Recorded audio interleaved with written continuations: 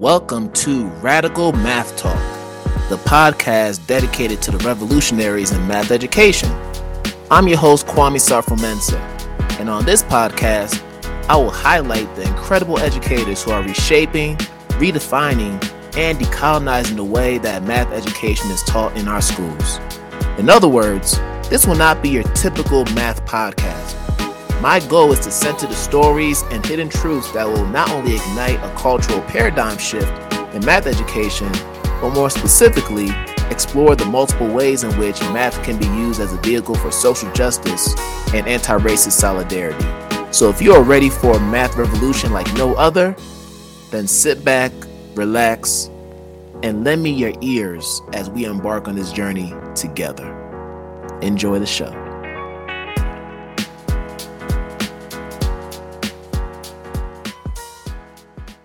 What is going on, everybody? We are back with episode 2 of Radical Math Talk, the podcast for the revolutionaries of math education. I'm your host, Kwame Sarfo-Mensah. And if this is your first time tuning in to our newest addition to the Danny Talk podcast family, we welcome you to some math talk, and we hope that you come back for more. If you are a returning listener or viewer of this podcast, we welcome you back, and we hope that today's conversation is one that you find enlightening, informative, and insightful. But before we get into the main conversation, just a reminder for folks that are on YouTube, hit that red subscribe button so you can get notifications on future episodes of both the Radical Math Talk podcast and our original podcast, Danny Talk for Educators Live. And we also are accepting donations for those who want to contribute to the growth of this podcast and overall platform. So if you're on Cash App, you can hit us up at $ID Talk for Ed. If you're on Venmo, you can hit us up at Kwame SM. Thank you kindly. And yeah, today's episode is going to be all about how we merge mathematics with hip hop culture, which is something that I am extremely passionate about. If you've watched previous episodes of the other podcasts, I talk a lot about hip hop. I grew up on hip hop. It's in my blood, and it's something that I feel could be a powerful medium for enriching math instruction and taking it to another level. So I have here a sister who is doing the work.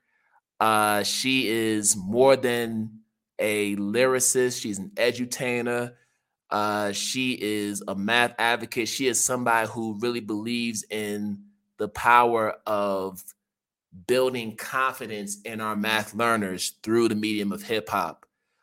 So yeah, without further ado, let's bring her on. So I have Keziah Finney, who's going to talk with us about lyrical math. She's going to talk to us about just all the great work she's doing, and it's going to be a great episode. So let's get it in.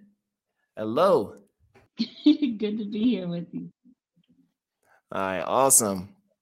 But yeah, it's just so much more to talk about. But before we get to the main things we want to discuss, I like to start off by having our guests share what we call the mathography. So in this section, we're just having people just share their math journey from the beginning all the way up to where they are now, how they've grown with math, the ups and downs, those pivotal moments, things like that. So yeah, share with us kind of how math came to your life and what your relationship with it is now. So I would say in middle school, I gained a strong interest from math. I had a teacher who let me know I was really good in math, so much so, his name's Mr. Herbert. What he did was he allowed me to help him grade papers in class. So I would finish the work early, and he would say, hey, come up here and help me grade these papers. And then he allowed me to calculate the student's grade. So that was the first time I understood how you get the grade average. And the fact that he put that task in my hand, it built my confidence in math. And so that pretty much is where I can remember my journey starting with math. In middle school, my mom, she also had a gift shop in Chester, Pennsylvania. And so I would work with her at the register. and I was, responsible for taking the orders for different clients. And that gave me an insight on money, which we all love. So just having that experience also increased my interest for math. Following that, I just really love math and science all through middle school and high school. I ended up going to college for undergrad for biology pre-med. My initial goal was to be a pediatrician, and that goal came about because I had a love for children and I had a love for math and science. But at a young age, I gained an understanding that teachers didn't make any money. So I thought to myself, well, how could I work with children and still use the love of math and science? So I said, I'll be a pediatrician. So then once I got to college in my third year, we had to dissect a frog, and the process freaked me out so much to the point I said, this is not for me. No, no. And like, if I can't handle this, med school is not my lane at all. And I won't go into detail about what was so strange about it, but it was tough. It was really tough. It was beyond the dissecting process. So once that happened, we were dealing with a live frog, and then we had to, So that freaked me out. And so once that happened, I started to wrap my head around, okay, what can I do with this degree? And once I got out of college, I ended up becoming a math teacher in Chester, Pennsylvania, where I was born. And once I got into it, I knew from the jump, I'm like, you know what? I always wanted to be a teacher. I knew that's what I love to do. I was just nervous about what people were always saying, teachers didn't make any money. You don't want to do that. So I was like, well, I have to find another way. Right. But once I got into it, I was like, I love it. This is what I love to do. This is what I wanted to do the whole time. And I've been with it ever since. So it was really cool to jump into teaching. It came natural. I love the students that I was working with, and it's been going from there. So at this point, I'm in my 20th year of teaching. You said 20? Yes, year 20.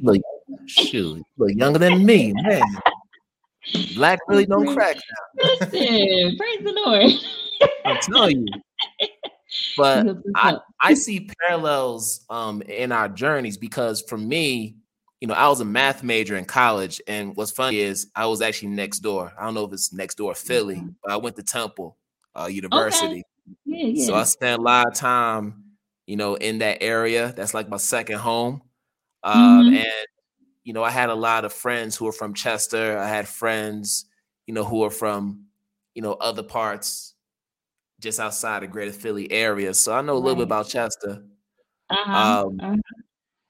But what is interesting is I didn't have dreams of being a teacher growing up. Like, I wanted to be an athlete. I wanted to go into the NFL. I wanted to go into the NBA.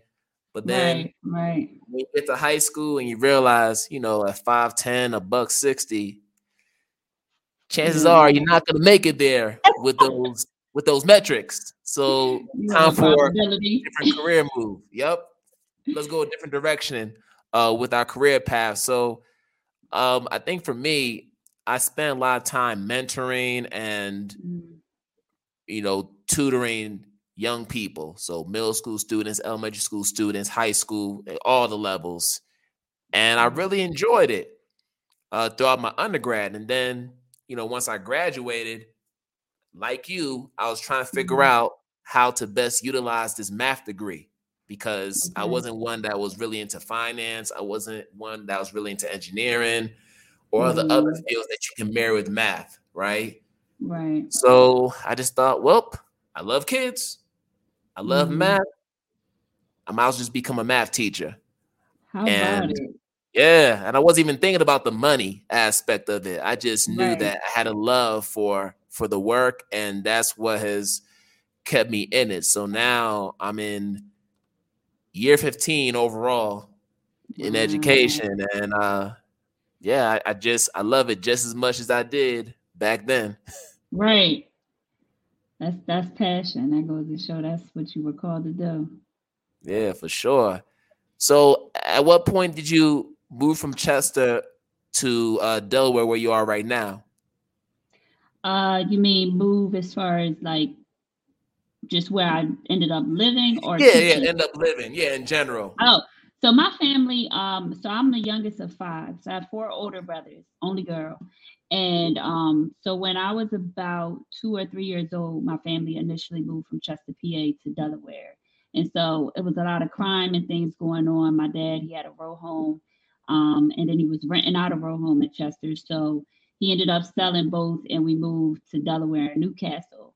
And so we went from predominantly black environment to being one of the only three black families in a brand new neighborhood. So I mean, culture shock, and it Yeah, was a lot. There was a lot yeah. going on to shift there. So I was here in Delaware until I want to say my second year in college. I ended up moving back to Chester for a small window of time, and then we moved back to Delaware. But the majority of my family is there, and my mom, she had a gift shop there as well. So throughout elementary and middle school, I would go to school, and then after school, I would go to Chester to help my mom run her shop.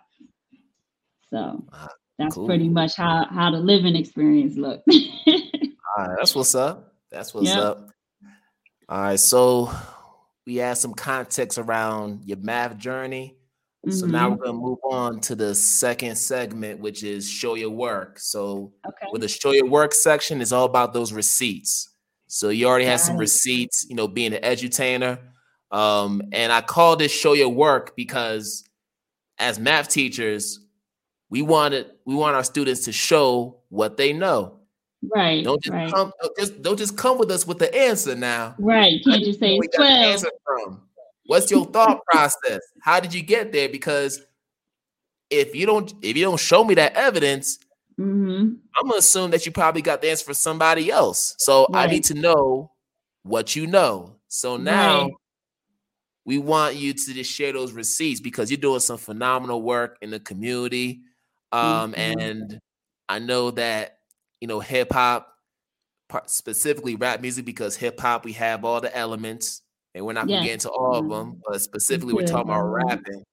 Yeah. Um, I want to know from you, when did you fall in love with rapping, with MCing? Like, where did that come from?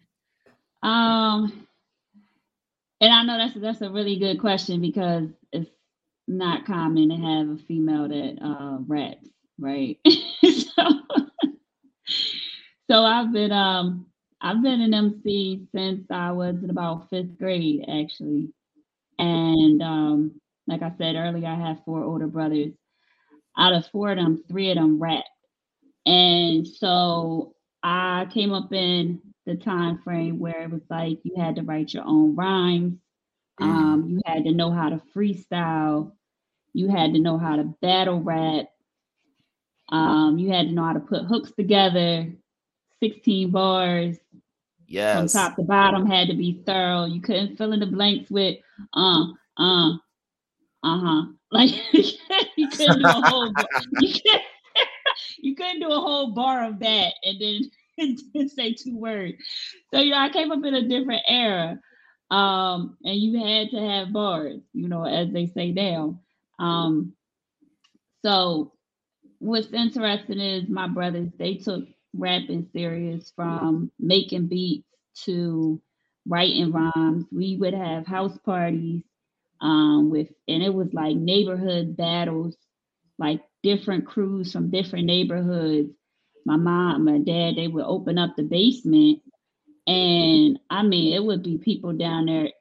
Today, you would imagine it would have turned into a fight. I mean, maybe once or twice it did turn into a fight, but here I was, like 10, 11 years old, um, you know, in the middle of these crowds of like high school kids Right. downstairs battle rapping. And I wrote raps. I had a rap. It was like my nickname was Keeza. People thought it was easier to say Keeza than say Keziah, so that was a nickname. So I had a rap like, my name is Kiza. They call me Kazaya. Every time I rhyme, I take you a little higher. Like, I just remember that intro. So, but my brothers, they were like, and I guess that's where a lot of my confidence came from, to just hit a stage, you know, and even it helped me with teaching, because they were like, yo, you gonna spit that rap. Like, you gonna get down there, you gonna rap. That was the only way I could join the party, is if I was willing to battle rap somebody in high school. It was crazy, you know. So just being surrounded by music. My mom, she was in the gospel choir. My grandma was in the gospel choir. My uncle was in a gospel choir. They had gospel bands. I mean, it was serious. Like, so everywhere I went, it was just music. My cousin was a producer. A few of my other cousins rap. So for me, growing up, music was just a norm. I was the only female in my family, like from cousins and on up, that rapped, but I embraced it. And so as I got to middle school, there was talent shows. I would get in those talent shows, and a couple of them I was just kind of pushed into. Like, my friends just was like, "Go!" I was like, "Oh, Right. And I think that made a huge difference, because it was one thing to, you know, rap with people that my brothers knew, or, you know, join some type of local talent show or whatever. But like, to do it in front of your peers that you literally have to see every day at school, like, that was just like, what? So I Wow. literally remember sitting in the back of an auditorium. The auditorium was packed, and so me and my friends, we came in late, and we had to sit on a table in the back. And whoever the presenter was, it was for Black History Month. He was like, "We have anybody out here that's rappers?" I think I was in 8th grade at the time, and I wasn't going to budge. I'm like, "No," you know. And my friend literally pushed me into the aisle. So everyone's seated at this point but me in the middle of the aisle. And the guy was like, "Hey, come on to the stage." I'm like, no, she didn't just do this to me. No, she didn't just do Wow. this to me.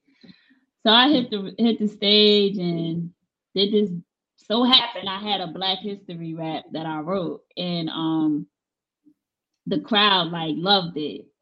So I think that moment for me, like, my peers accepted me, and me just being bold. I won't say bold enough, being pushed to have to be bold enough to hit that stage with my peers. It was a turning point for me, as far as being able to just take music to another level, you know. But I never personally wanted to be famous. Like, I never was the aspiring rapper. I never was like, yo, I'm gonna hit the charts. I'm gonna be I never was that person. I just like making music. All right. So yeah, I just like making music. I made it where I could. You know, if it was somewhere to go and share what I was doing, I went and did it. But I never had a big goal of like, I'm going to drop this album, it's going to go platinum. I was never that person, though. Hey, So, that's what's up though. But it's funny, as yeah. you're talking about, it reminds me of this show that I've been watching with my wife called Mhm. Karma's World. Mm, Um, okay. it's actually a show created by Ludacris and his daughter. Wow. And the main character, Karma, is an MC. She's like in 3rd or 4th grade, and every episode she stays freestyling and rhyming about different themes and topics. It's actually pretty cool and Wow. like I have to look educational. into it. You gotta check that out. You'll probably see some Definitely. parallels there for sure. Karma's World. Okay. Yep, on Netflix.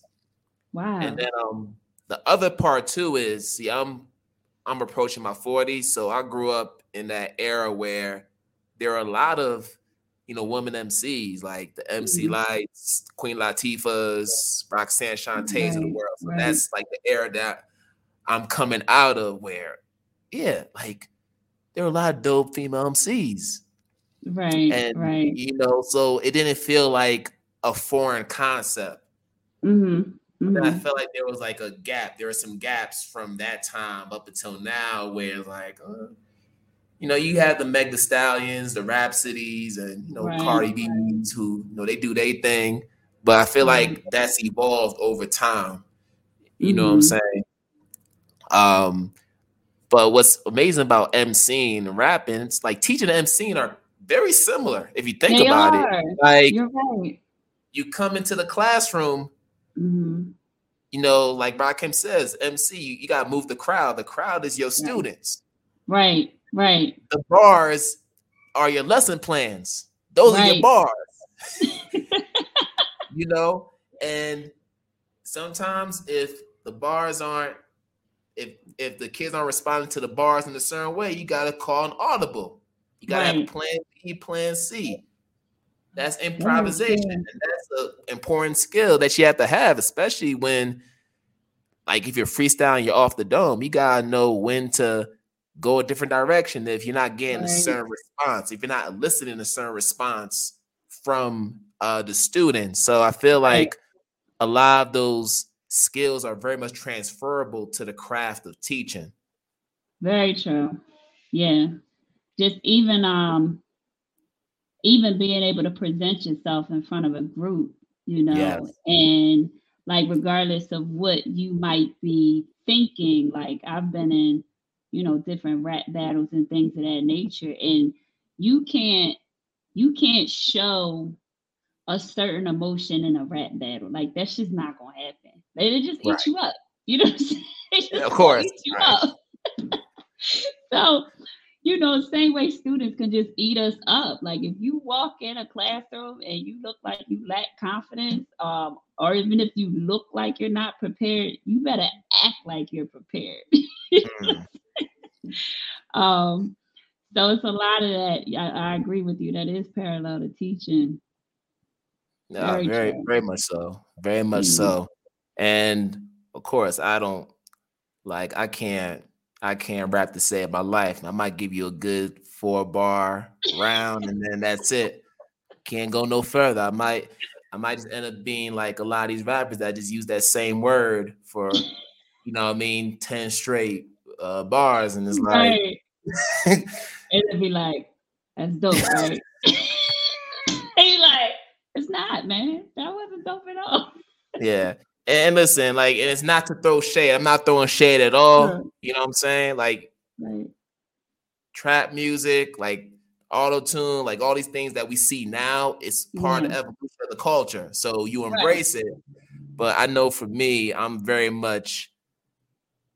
passionate about, you know, the old school, like 90s, early 2000s. Like I'm very passionate about it Yeah. because it felt like at that time there was more creativity, there was more innovation. I felt like the subject matter mattered a lot more back Yes. then compared to Hmm. now. You know, once again, no shade at current Sure. artists because, you know, they're pushing the culture to a different level For a and reason. it Yeah. helps. But, you know, Yeah. I have my preferences. Yeah. I agree. I believe back then it was I want to say people were more intentional with what they decided to put out. Like it seemed as though there was a grandma somewhere holding them accountable for the words that came out of their mouth years ago.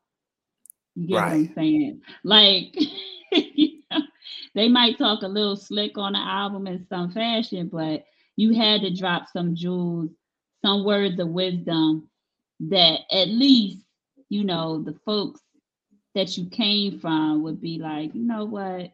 I see what you did there. At least you did that. At least you shared that good word right there or something.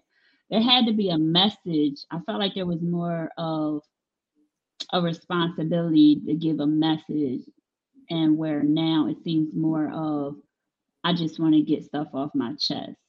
So I feel like the purpose in the microphone, using a microphone for rap, has opened up now more for just I just want to get stuff off my chest, or these are just my thoughts kind of conversation. Not to say we didn't do that years ago, Sure. but it's not really about how am I impacting the community when I open my mouth on this mic. You know, that's you'll hear more people now say, I'm not your kid's role model. Like it's just more of a common saying with rappers, like, I'm not responsible for raising your kids. That's your job. I say what I say. If they hear it, they hear it. Where I don't feel like we heard that as much years ago. You know what I mean? And like you said, no shade, but I just feel like OJ. the common perspective of what to rap about or what to share is definitely different. Yeah. Yep, and it's gonna continue to evolve over time. Like right Yeah. now, where we have these phases that we're going through, and maybe 10 years from now, it's gonna be something totally different, Who where they're knows, gonna right? compare generations to past generations. So this is always gonna happen in hip Mm-hmm. hop. That's not Yeah. gonna change anytime soon. Right. Yeah. Um, but let's talk about how hip hop as a medium can be used to elevate our pedagogy as teachers, right? Mm-hmm. So in recent years, hip hop pedagogy has become more of a thing that people want to Mm-hmm. learn more about. Shout Right. out to Dr. Chris Emden, Hip Hop Mm-hmm. Ed, what Right. they do, and many others who are part of that movement. So within the context of math, I want to know from your perspective, what are the benefits of using hip hop as a medium for alleviating math anxiety? Because we know that's something that we talk about all Mm-hmm. the time, Yeah. but also developing more confident math learners. How does hip hop help in that regard? So hip hop, as we know, it's one of the only genres that is very centered on confidence. So Mm, this is a genre where I mean you can get people on the microphone that are like, I'm this, I'm that, I'm the hottest, I'm the best. I mean, it's very common, right? sure. Everybody is talking about how dope they are, how hot they are, how real they are, how fly they are, you know. And so hip hop promotes confidence, which I thought was really powerful to connect it to um, math. So for instance, there's a song that we have on our Lyrical Math Part 1 CD. It's called You Know Me. And it basically goes over the times tables from 2 to 6. And so when I wrote it with the ideal of hip hop and confidence. So the bars before you get to the times table is like, you know me, I'm at the top of my class. I'm so nice and precise with my math. They want to hear my threes. They want to hear my threes. They want to hear my threes. They want to hear my threes. 3, 6, 9, 12, 15, 18, 21, 24, 27, 30, 33, 36. Stop, freeze, pause, set it off. So, just in saying that, whether you believe you're at the top of the class or not, if you say that enough, words are powerful. And speaking life is a real thing. It doesn't matter what type of ideology you come from, spiritual awakening or just belief system, you know, speaking positive is powerful. And Yes. so, in all of our lyrical math songs, what I've done is wrote the music to incorporate self confidence. So it's not only teaching the math concept or the math formula, but somewhere in the bars, you're going to hear, like, I'm good at this. I know how to do this. I do this very well.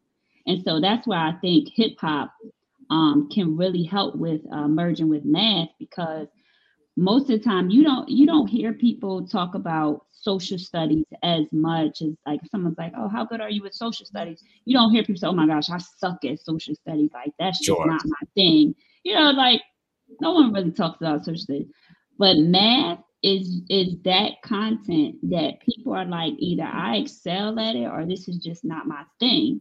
So when I get initially started making these songs, I went from, being an educator that had a background in writing raps, to having math classes and realizing my students lacked confidence and they were bored with the traditional style of teaching. That Right. I was required to provide through the curriculum that the school gave me to implement, I decided, hey, let me just make a rap song up about what I need to teach you. And hopefully that'll get you hype. Hopefully that'll get you engaged.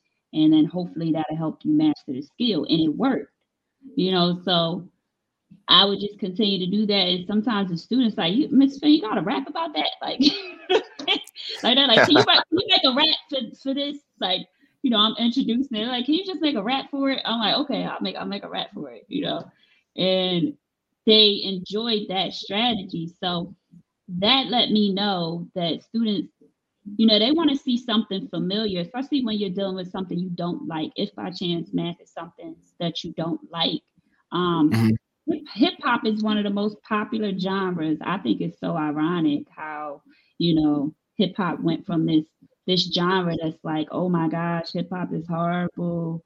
It's promoting all this bad stuff. When it first came out, people were trying to give it a bad name, to now it's in households all across the world. I mean, in every socioeconomic class, you can find hip hop. Right. It's hilarious, you have people that they don't even live those lifestyles, and they are like, what? Yeah, rapping these songs. Crazy. Right. So it's just amazing that it happened. Yeah. But I think the biggest consumers of the culture are white folks who live in affluent neighborhoods, which is the crazy part. Who would have thought? I mean, just thinking that the history of hip hop. Ironic, right? It's so ironic. So it just goes to show, like, it's a powerful genre, and many people like it because it gives them confidence. So to take a genre of music and piece it with math, thought that was a great idea. Plus repetition helps. So music provides repetition. Having, something repeated to you over and over and over again, eventually it's going to stick. So just taking all of those elements, piecing them together for a concept that so many people are struggling to master, I just thought it was cool. Now, I want to stay on the pedagogy piece for a second, because this is what's coming to my mind. So you're an MC, teacher, doing her thing. You're getting kids to understand the math in ways that they may not have understood it before. Now, over the course of your 20 years in this teaching game, have you ever received any kind of pushback from, I don't know, administrators or evaluators who are very much keen on maintaining the traditional way that we do teaching? Yeah. Because I'm sure you're doing all these incredible things, and then you look at your evaluation, and it's like, hold up. How am I unsatisfactory when these kids are understanding what I'm saying? That's the goal, right? Why is it so much about how I'm doing it? Isn't the goal to get them to understand the concepts? Have you ever had that tension? Definitely. And I've been in some schools, especially priority schools, where, the state is highly monitoring the school. Most of the schools I've been in were Title I schools for the majority of my teaching experience thus far. And so some of them are, as they call, under the red, and they're being watched. And so the curriculums that they have in place, what I found is a lot of the administrators, they would tell me, when we walk in your room, we just want you to teach that. We just need you to just stick to the curriculum, because if somebody from the state walks in, we need to be able to tell them exactly what you're doing. And they need to be able to look in a book that they provided for this school and say, oh, she's doing that. So it was a lot of pressure to just check these boxes. Everybody have these boxes that they want to check to say, you're doing great as a teacher.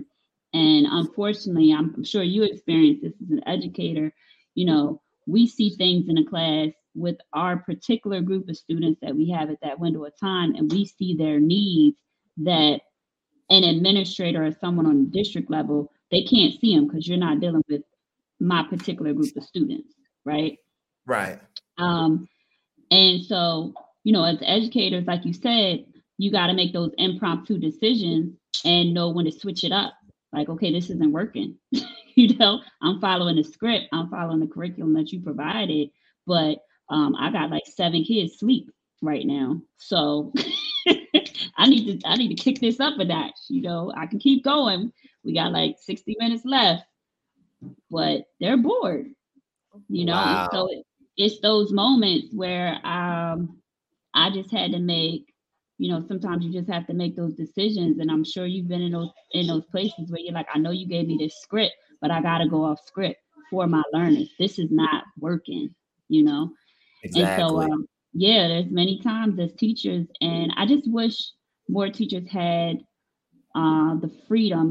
They hire us to do these jobs, but I wish we had more freedom to go off script.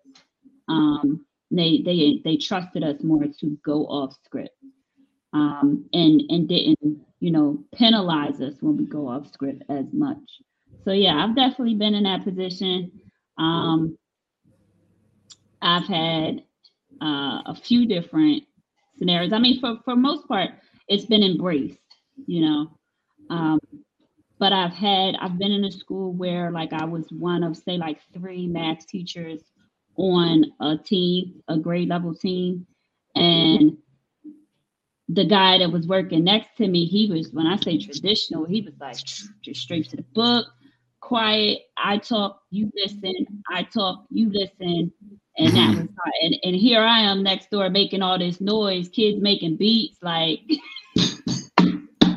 Right. so I would get calls from admin. They're like, can you please reduce the noise because it's disrupting the teacher next door? Da, da, da, da. So it's like, how do you try to, limit what is effective to fit in the environment that you're required to be in? Like that challenge right there. Oh my God. Mm. Oh, now this is getting good. This is getting really good. So check this out. So when I look at different schools or districts, Mm-hmm. I look at them in the same way as record companies, record labels, right? Okay. So a lot of our favorite artists over time, they have Mm-hmm. stories about how they weren't getting their masters, right? They had stories about how the record company wanted them to release this single because or to sound a certain way, Mm-hmm. right? Mm-hmm. And I feel like there's a parallel here with teaching where you go into these different schools, these different districts, and it's like they don't want to embrace who you are authentically as Mm-hmm. a facilitator, Right. as an instructional expert. They Mm-hmm. want you to just stick to the script because that's what people are used to. That's what um, evaluators want to see. Mm-hmm. That's what the teacher education programs teach pre-service candidates who are Right. about to enter the classroom. They want to just stick to that formula. Mm-hmm. And so you decided to go independent. Start your own label, you feel me? With the lyrical math. Yeah, you and your husband, of course. Shout out to your Right. husband. Right. I know he played Yeah. a huge role. So let's talk about lyrical math. Definitely. Let's also talk about J Fin TV Studios as well as a whole. Okay. So, what inspired y'all to start the lyrical math program, and how exactly did the concept come about to start this? That's a great question. So my husband James Finney, he went to Wilmington University and he majored in studio productions, digital filmmaking. That was his bachelor's degree. So he had a senior project that was coming up where he had to make a 5-minute video. And at this point in time, I was teaching math to a 7th grade group of students in Chester, Pennsylvania, and just having a conversation with him at home about what he was working on, we collaborated and decided that I would be a part of the video and I would do a lesson about adding integers. So in this 5-minute video, I was teaching. You could see me as the teacher, and I'm also the student. So 2 different outfits, playing 2 different roles. And you see a student that's bored, and then I come in as a teacher and I show them a rap for adding integers. The student gets engaged, and then they do better in the concept. So I teach the math strategy for adding integers. And I said, if the signs are the same, keep it, add that. If they're different, take the bigger one, subtract that. So that was the basis of explaining how to add integers. So in this process, once he gets the video done, he submits it for a grade for a senior project. Coincidentally, I'm getting ready to teach adding integers. So I said, hey, you know what? I'm going to show this video to my students. I said, you know what? Let me give them a pretest to see how much they already know. Showed them the 5-minute video, gave them the post-test, and I had 3 different groups. They had my students split up by low, mid, and high achievers. And when I graded everything, the data came back with a 61.7% increase in comprehension. Wow. And this was before I even taught the lesson. So this was all based off of a 5-minute video.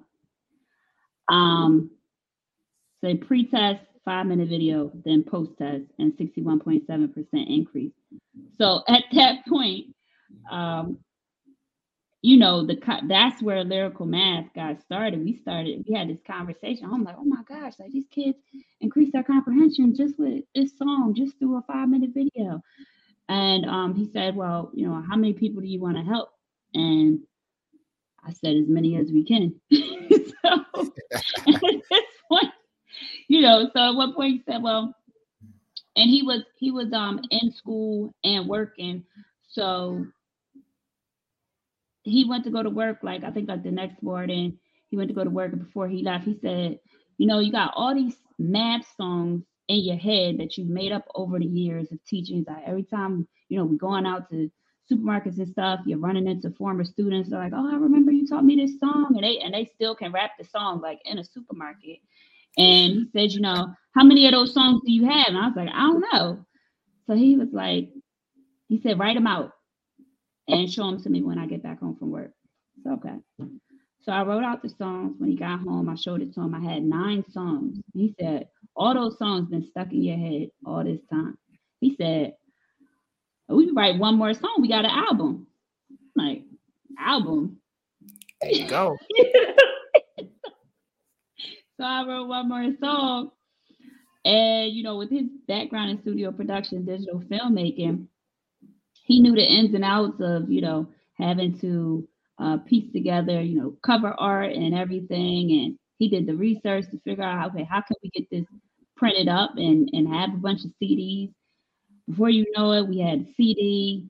Then it was like, well, we need a student workbook. They need worksheets to go with the CD. Then, okay, we need a teacher guidebook. We need, we just started building this product. We partnered with some teachers.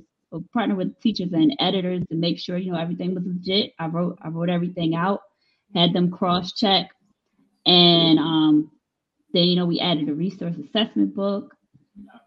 Got research-based. We ended up creating a digital instructional video series. So we literally went to a studio and recorded me teaching each page of the book that we created, so that those that had the book, whether they were in a school or whether they were homeschooling, they could purchase the book and then queue in online at lyricalmathonline.com to have me literally teach them. So it just grew. Next thing you know, we had T-shirts, all kinds of stuff. Wow. And that was the start. Yeah, that's how it all started. Wow, man, that's amazing. That is amazing.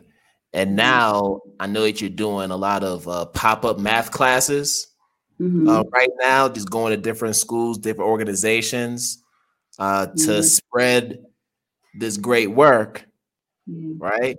So I'm wondering, how has that transition from being in the classroom to now traveling to different schools and organizations to do these classes help preserve your love for teaching?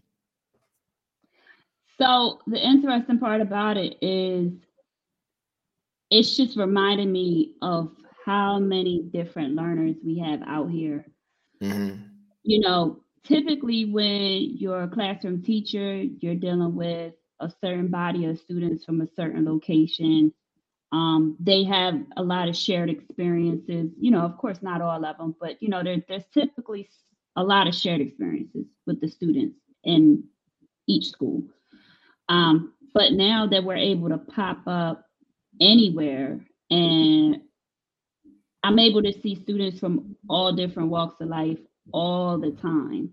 And it's given me a greater understanding and of who's coming to the classroom and the different approaches to math. Like you have your students that show up that's checked out for personal reasons. You know, you have students that show up that they come from families that have a bunch of resources and they've learned so much and they have access to tutors and all these different, you know, resources that can make sure that they excel in life. You have those different learners.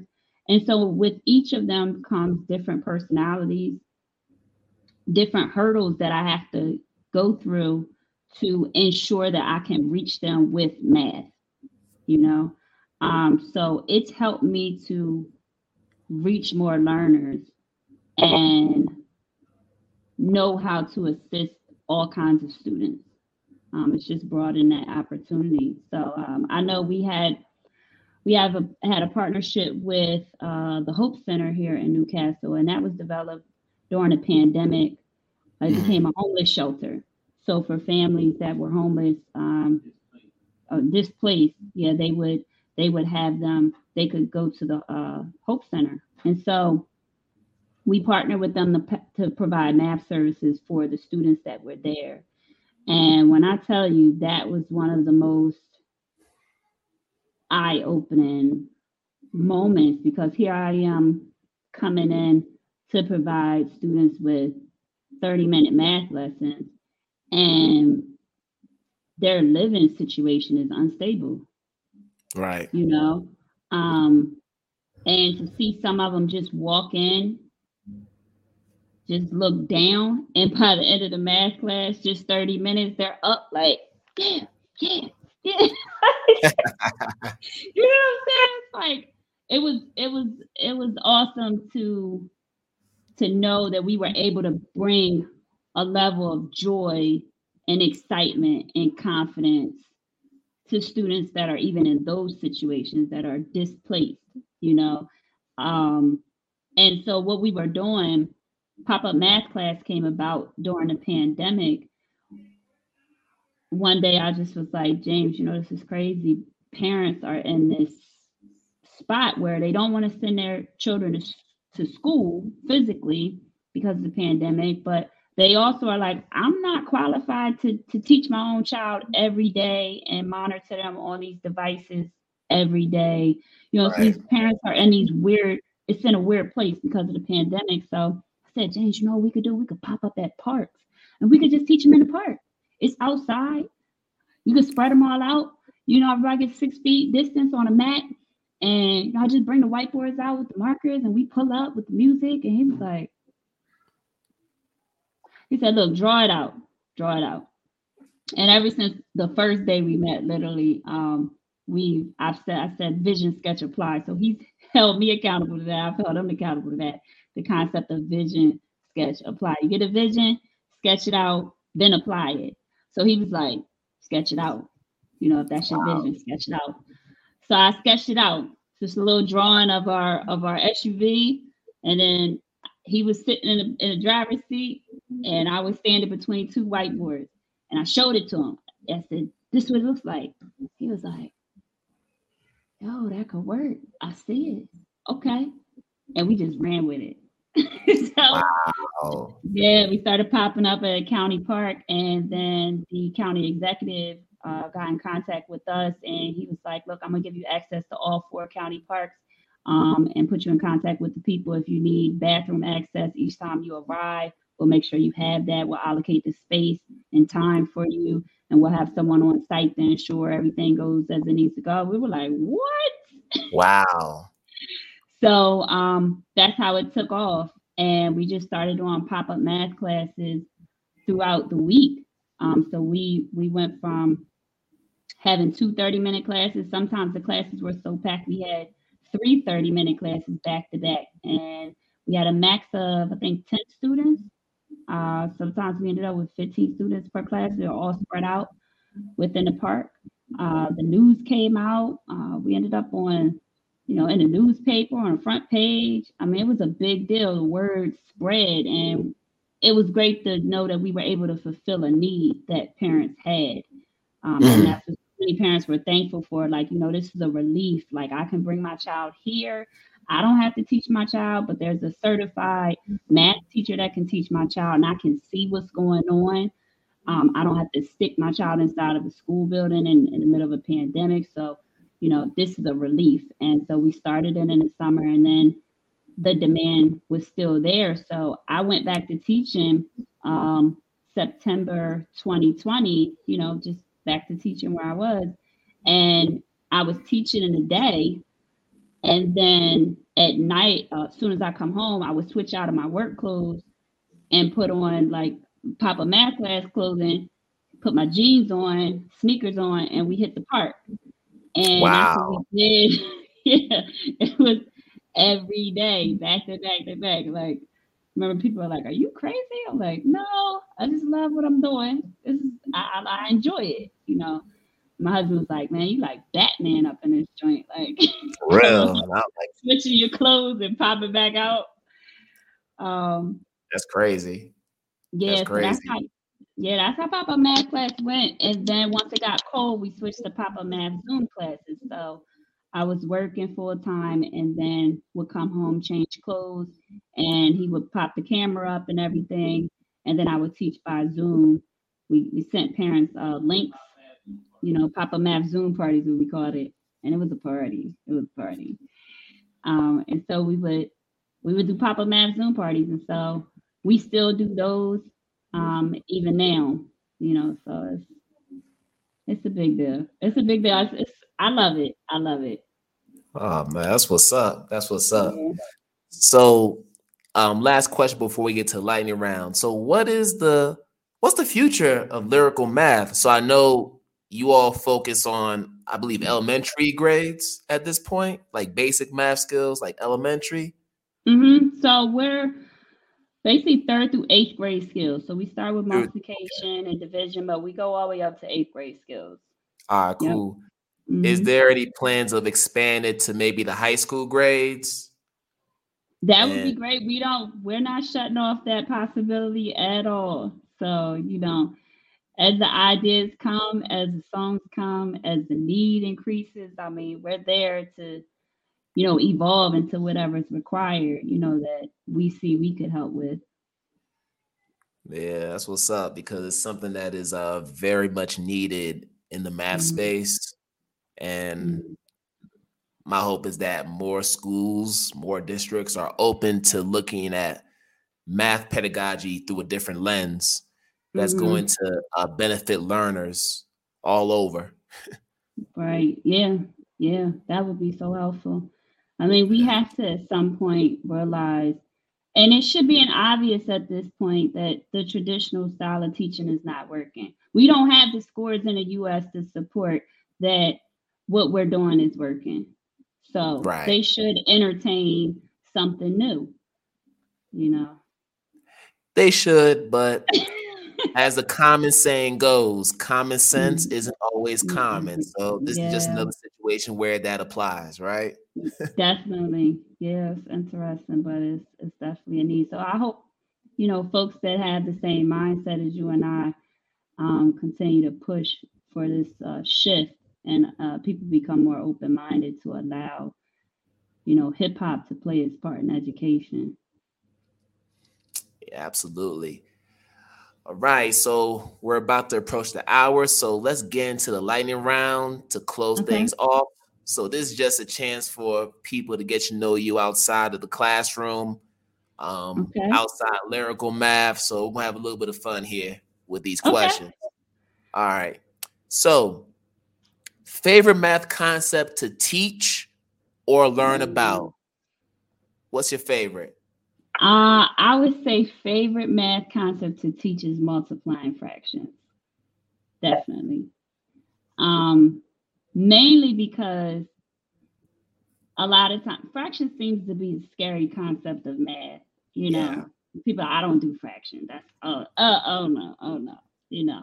And then you should see the nervousness in the faces of the students when you talk about fractions. So I love to teach it. We have a song for multiplying fractions, and so many times when I introduce that song, the students, they jump right into it. They get hyped, they're engaged, and it just makes it easier for them to learn multiplying fractions. So it's great to see them go from I don't want to deal with fractions to please don't doubt me because I know what's happening, turn my mixed numbers into improper fractions, and they're excited, you know?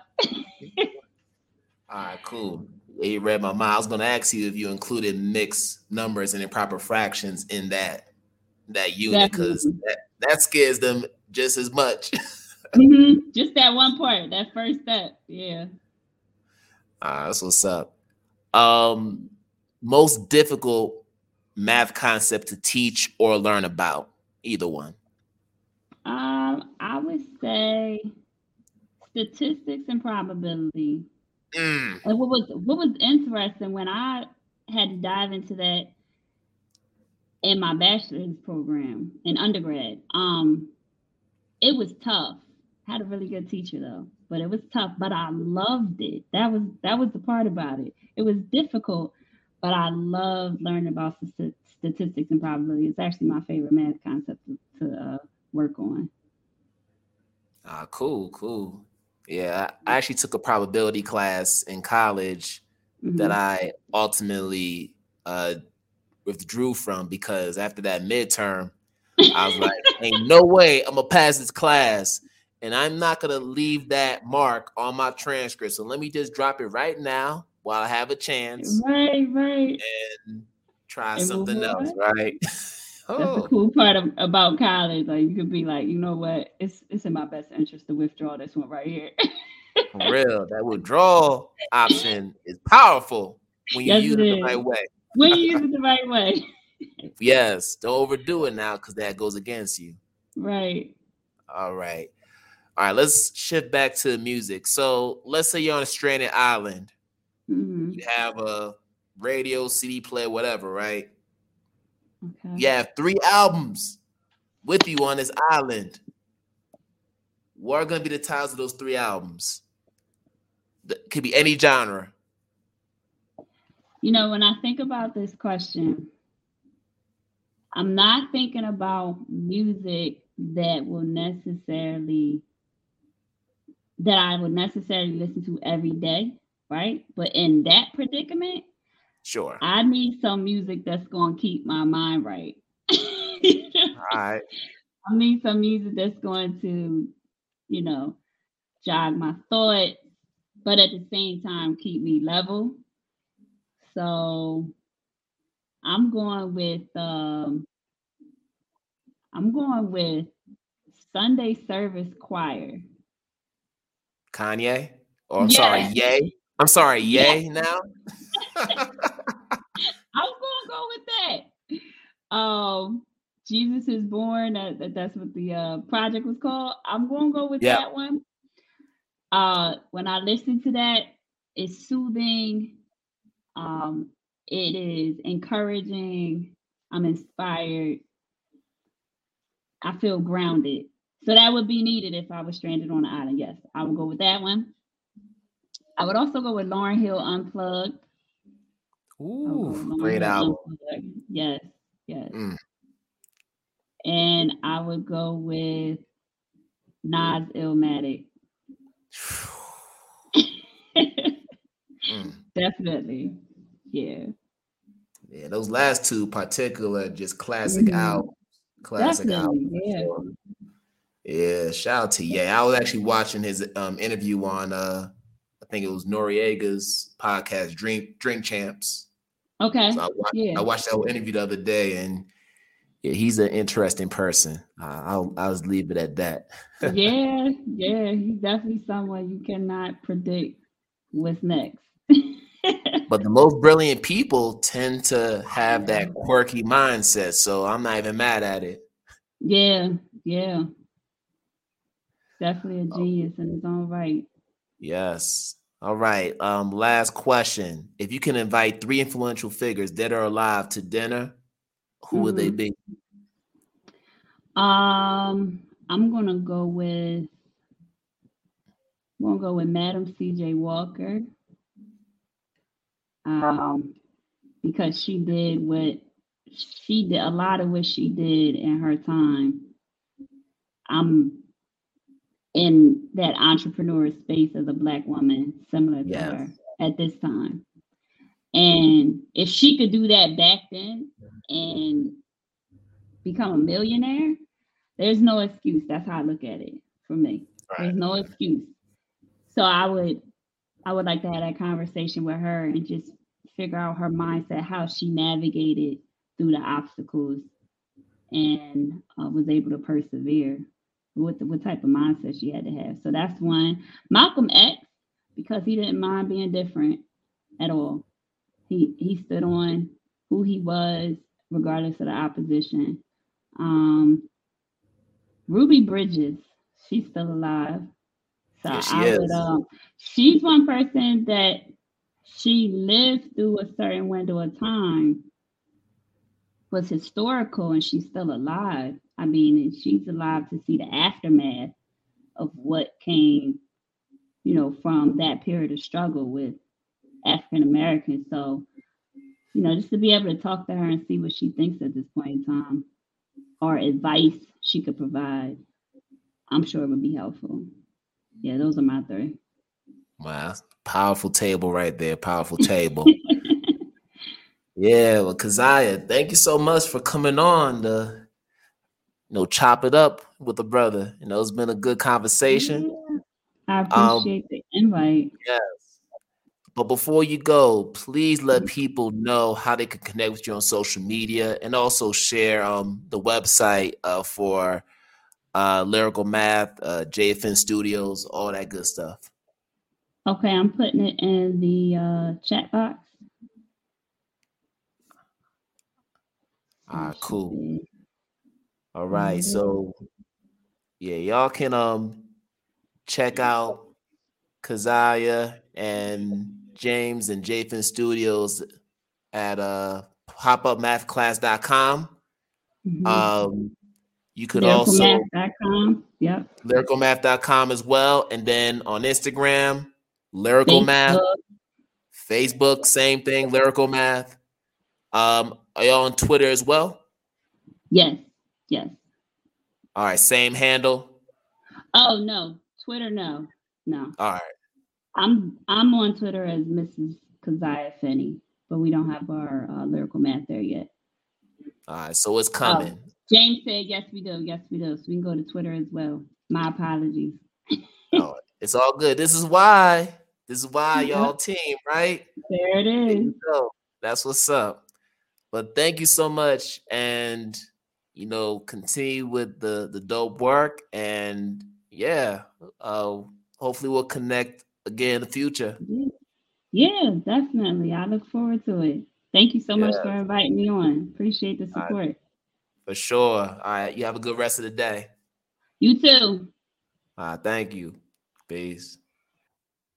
All right, y'all. So we're about to end another fantastic episode of Radical Math Talk. And as I always tell y'all, I'm wishing you all a good morning, good afternoon, good night, wherever you are in the world. And we're going to do this again another time. Peace out, everybody. Thank you for listening to today's episode of Radical Math Talk. Make sure to subscribe to the podcast on Apple Podcasts, Anchor, Spotify, and all other streaming platforms. We are always striving to provide you with quality content, so if you love what you heard today, please leave a review on Apple Podcasts. And to check out the video episodes of the podcast, you can visit our website at identitytalk4educators.com. I'll say it one more time. Identitytalk4educators.com. Thank you and have a great day.